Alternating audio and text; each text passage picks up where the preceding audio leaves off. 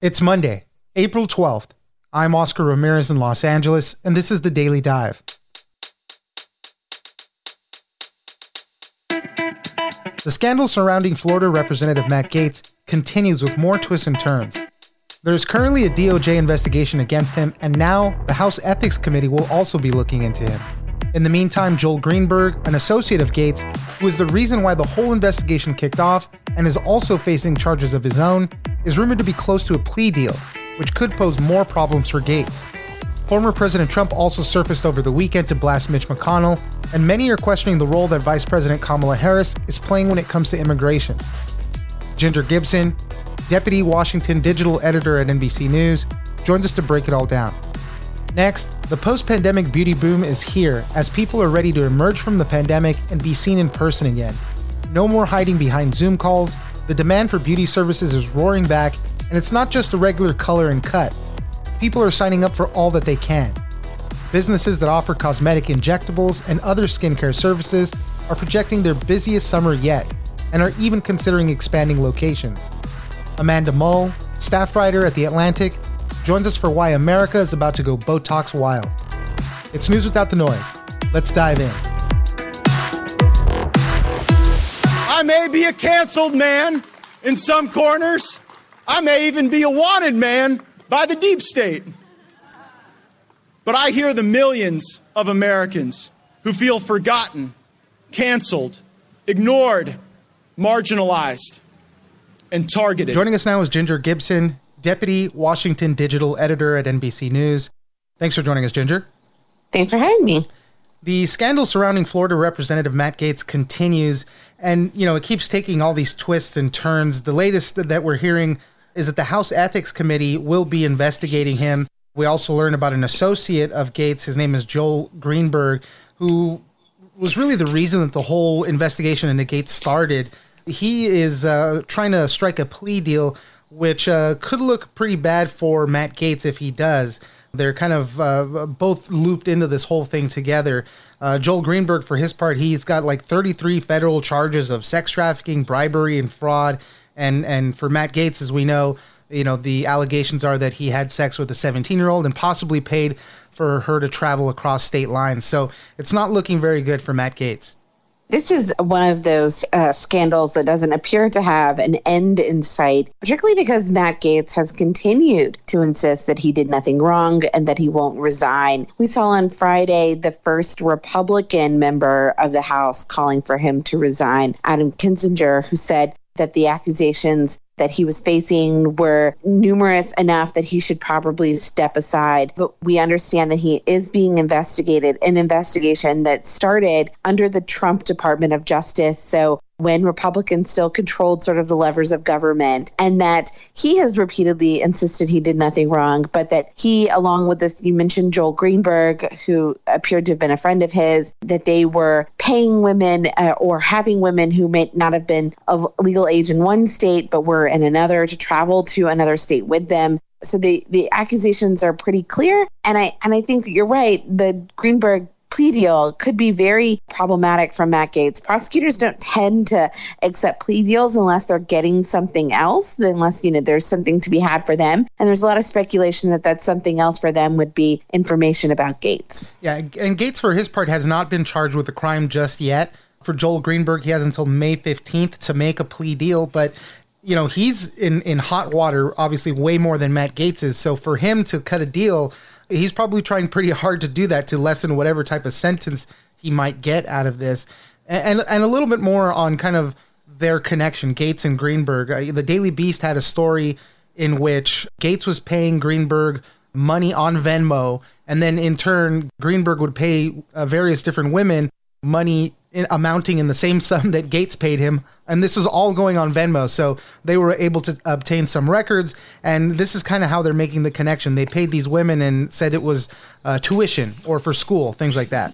Yeah, I think the lesson here is if you're going to do something that is questionable or just flat out illegal, probably not best to do it on Venmo because right. It keeps a receipt. NBC has not verified the Daily Beast reporting, so I can't speak to whether or not this is accurate, but I can say that we did verify this Department of Justice investigation, that they're looking into whether he traveled to the Bahamas with one of these women, and an investigation that he's denied as saying it was, a vacation, a consensual vacation with people. He's defended himself saying he's a member of Congress, not a monk. But I have a feeling we're not at the end of hearing really sort of salacious details about this as it continues to unfold. Definitely. A lot more to go on that one. Over the weekend, we also saw President Trump surface. He was at Mar-a-Lago. There was a Republican donor event happening there, but he went off on Mitch McConnell, calling him an SOB, called him a loser, talking crap about Dr. Anthony Fauci, saying he needed more credit for the pandemic. It was classic Trump, really, there, it seemed like. Yeah, this is just another example where we see that the former president is not going to go quietly away after having lost the election. This is just more evidence that he still feels that he was wronged. We understand that he repeatedly told donors at this event that he had, in fact, won the election, which we know is not true, sort of repeating this falsehood about what happened at the election. And you talked about Mitch McConnell. We saw McConnell, who voted not to impeach Trump, but did give this really scathing floor speech afterwards, suggesting he thought that maybe Trump should be criminally held liable for what happened on the January 6th riot. And Trump clearly heard him, because we understand that he said that he was, described some of the names he called him, was really critical of him. And I think we're going to see, likely in the next year, as we get closer to the midterms, a fight possibly between the McConnells of the world, who want to hold control of the Senate, who want to have their people on the ballot in the midterms, and Trump, who's trying to continue to exert a lot of force in the Republican Party. How big is that divide right now? Because the former president is still very popular among Republican voters. We're seeing a lot more of the Republican leadership, push back on him a little bit. But, there's a lot of other members of Congress that are still firmly in the president's corner. How big is that divide right now? I think it's going to be tested how far apart they can get. I mean, you talk about someone like Matt Gaetz, who's just been a diligent defender of the former president, and did things like travel to Wyoming to try to whip up opposition to the Republican lawmaker there, Liz Cheney, because she voted for impeachment. I think we're going to see that relationship within the party continue to be tested. Right now, we're still seeing a Republican Party that's very much confused and unsure about what it stands for and what it's going to do next. On to immigration. The crisis at the border continues there. We're seeing increasing number of migrants and unaccompanied minors coming every day. Vice President Kamala Harris was put in charge of dealing with this for the administration, but many have been questioning what she's actually doing. The White House has had to clarify multiple times that she's focused kind of on the root cause of migration. This coming from the Central American countries there, the Northern Triangle, they call it, not necessarily what's happening at the border. Everybody's concentrated at what's happening at the border, and they're not seeing action from her there. So it's kind of been a messy rollout for her in her first big policy assignment. Yeah, a lot of people who watched White Houses closely were surprised that she's gone this long without having a portfolio that's just hers. And they've continued to insist that this is because she's a full partner with Biden in everything that they do. But a vice president really does need something that's theirs that they can sort of tout. And the first thing that she's given has sort of become more of an issue of her trying to distance herself from it. We heard her staff repeatedly insist that she wasn't in charge of the border, that she's in charge of high-level international relationships with the countries in Central America that are having these immigrants come from them. And Republicans in turn have tried to sort of hang the border situation or crisis or whatever you want to call it around her and make it politically her problem, because they've felt that their voters are motivated by talking about the border, as we saw Trump talk about the border so much for so long. And they think that no matter what happens in the coming weeks and months and even years, that it's going to be unacceptable for some people. And so they're really trying to make this look like it's her problem, so that she owns it. And it's really been a disastrous sort of rollout of a responsibility. And it's tough because they are all intertwined. I mean, you can address the root cause, but the immediate problem also is all these kids that are coming over and, spending days in these centers. So they're all connected. For her part, they said that she's, doing meetings with experts. She's doing work behind the scenes. She's had calls with the Mexican and Guatemalan presidents. And then there could be some type of trip to that region pretty soon. But the border response, at least according to the White House, is the job of Homeland Security Secretary Alejandro Mayorkas and Health and Human Services Secretary Javier Becerra. Ginger Gibson, Deputy Washington Digital Editor at NBC News, thank you very much for joining us. Thanks for having me.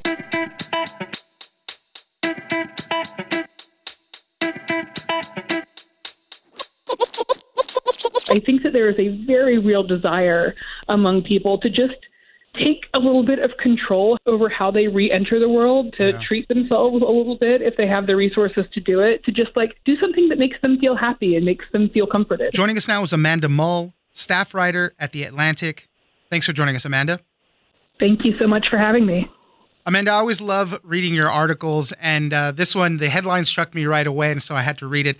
America is about to go Botox wild. So that caught me right away, and then I started reading into it, and a lot of this rings very true. Millions of Americans are starting to get vaccinated every day. And you mentioned that the beauty industry is poised for an unprecedented summer boom. We're preparing from this world of Zoom or just staying at home, not seeing many people, hiding our faces behind masks, to this world where we're going to be seen by people, this regular part of human experience. It's going to come back up and not behind these computer screens and not behind these masks. And we want to look our best. And a lot of places are already seeing increased bookings, procedures, Botox, haircuts, everything. The beauty industry is kind of going to be roaring back on all of this. So, Amanda, tell us a little bit about why you wrote this. I got the idea for this because a couple of weeks ago, after I had my first shot of the vaccine, it was a Friday night, I think. It was too cold outside to do anything here in New York. And I was sort of lying on my couch watching HBO Max or something like that. And just, I guess, processing the fact that in a few weeks, I will be able to do things reasonably safely that I haven't been able to do in over a year. And what do I want to do? What are my options? What are the things that would be fun, that would be comforting, that would make me feel good about moving into the future, I suppose. And I realized that over the course of the past year, occasionally I had these thoughts here and there about maybe when the pandemic ends and I can do it again, I will cut all my hair off. Maybe I will try a new color. Maybe I will start getting fake nails again. I stopped a couple of years ago. Maybe I will try some lip filler for the first time. I have never had anything done to my face, but maybe now is the time. Just all of these services that require an expert, that require going to someplace and sitting in really close proximity with somebody for a reasonably long period of time, to have an expert do something and then you emerge changed in some way, even if it's usually just for a little while. All of that sounded just really fun to me, and a set of possibilities I wanted to explore, or at least sort of look into a little bit and see what I could do. And I tweeted something about it, just a sort of little joke about wanting lip filler, because it struck me as such a ridiculous thing to be thinking about after receiving my first of this miraculous set of vaccinations that has been developed to solve this worldwide problem. So I tweeted a little bit of a self-deprecating joke about it, and I got all these responses from people who were like, this is the light at the end of the tunnel for me. I just want a massage. I just want to be able to get a pedicure again. I just want to get my first haircut in a year. Right. So it seemed like a lot of people were really craving these little indulgences and luxuries, the things that sort of got completely wiped off the face of the earth. Psychologically, almost everybody is a little different than they were when the pandemic started. Everything shut down. We were at home for long stretches of time. We've talked about this before, about these categories of friends that you lost, these acquaintances that are no longer there.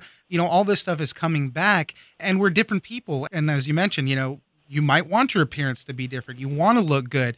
I think you said something about Americans are ready to be hot again and start going out. So that's the next thing. So tell me a little bit about, some of these services that kind of track these bookings in the beauty industry and how that's been going up, because we're seeing the numbers there already. People are going out, getting these services, But they're not just doing the one-off, the haircut or the Botox maybe. They're going and they're doing everything all at once. The beauty industry is a little bit hard to track because so many of the types of businesses that offer these services, salons, nail places, spas, things like that, are small or independent businesses. So I found a company called Gloss Genius, which is a software platform that manages online bookings and payments for tens of thousands of beauty businesses across the country. And they were able to go into their data and look and see what the trends had been over the past year, how things had fallen off, where it had come back, when, why, and then what people have been doing now since the first of the year, when in a period when we've had some optimism about vaccines and like a light at the end of the tunnel. And what the head of that company told me is that since January, bookings are up more than 20% overall. Like, people making appointments have just risen really, really sharply. And that's pretty much across the country in lots of different types of locations. Tipping is up. People are tipping 15% more. But the most interesting thing that she said was that a lot of the average ticket price was also up. So people are spending more money, getting more services in one go. Like, they're going to the nail salon and not just getting a pedicure, but they're getting everything. And I confirmed this with a couple of providers who are seeing that in their own businesses. And she said that a lot of the growth in ticket price is in people who are booking things that they've never tried before, who are, instead of just being like, oh, I want to go back to the hair color I was doing before, I want to go back to the Botox I was doing before, I want to just get the pedicure I used to always get. So it's not just like a nostalgia for our old routines. I think that there is a very real desire among people to just take a little bit of control over how they re-enter the world, to treat themselves a little bit if they have the resources to do it, to just like do something that makes them feel happy and makes them feel comforted. That's a very good point. Kind of this re-entry into that normal world, let's say, the re-emergence. Because when the pandemic hit, the need for these services didn't go away. People were calling their stylists, their barbers, whatever, saying, can you come and do like a home visit? I need to get my haircut. It's been months. And we know that was happening. A lot of us have did that. Or when things eased up, and that was one of the first things people did. So the maintenance part of it kind of was always there. But this part of it is different now. Now it's kind of, people have likened it to the roaring 2020s. What is this new thing going to be? And as you've been mentioning, people kind of want to impress. They want to reinvent themselves if they can. Going through these hard times like this makes you want to make those changes. Over the past year, you were absolutely correct in that demand didn't go away. It's something that has popped up in my work again and again. And I wrote something about people nervous about losing their beauty services at the beginning of the pandemic. So this feels sort of like a bookend to that. And what was true in, before, as all this was starting and now, is that people's identities and their sense of self is expressed through their appearance. So even if you're not seeing anybody, even if you're not trying to adhere to any certain beauty standard, being able to determine things about your appearance and feel like they reflect who you are and who you understand yourself to be is really important for a lot of people's like psychological health, regardless of it reflecting a need to socialize or to appear a certain way to others. That is just like a really inherent part of human identity, and it has been for all of human history. You find that sense of needing to adorn oneself going back thousands of years. But then there's also this element of human psychology. I found a really interesting study from a few years ago about the fact that having like a very acute stress event in your life, whether it's a breakup, a divorce, a death in the family, something like that, a personal hospitalization, makes people much more likely to make drastic changes in their appearance afterward. So what you see is people trying to like sort of assert some kind of control over their future through their bodies, through hair color, through cutting bangs, things like that. Breakup bangs are like a cliche for a reason. That's really something a lot of people do to react to that kind of trauma. Right. And then you've just got an entire nation of people who have been through an acute stress event together at the same time and who are going to be sort of emerging from that through vaccination in like over a relatively short period of time. Everybody's getting them at different times, but it's within a few months of each other. So you've got this sort of not just pent-up demand from not being able to access these services for over a year for some people, but you've also got this brand new, fresh demand of people being like, that was awful. This past year was so bad. I just want to take some control of something that I can control and feel like I can go confidently into the future. And for a lot of them, that's going to be something about their physical appearance. Amanda Mull, staff writer at The Atlantic, thank you very much for joining us. Thank you so much for having me.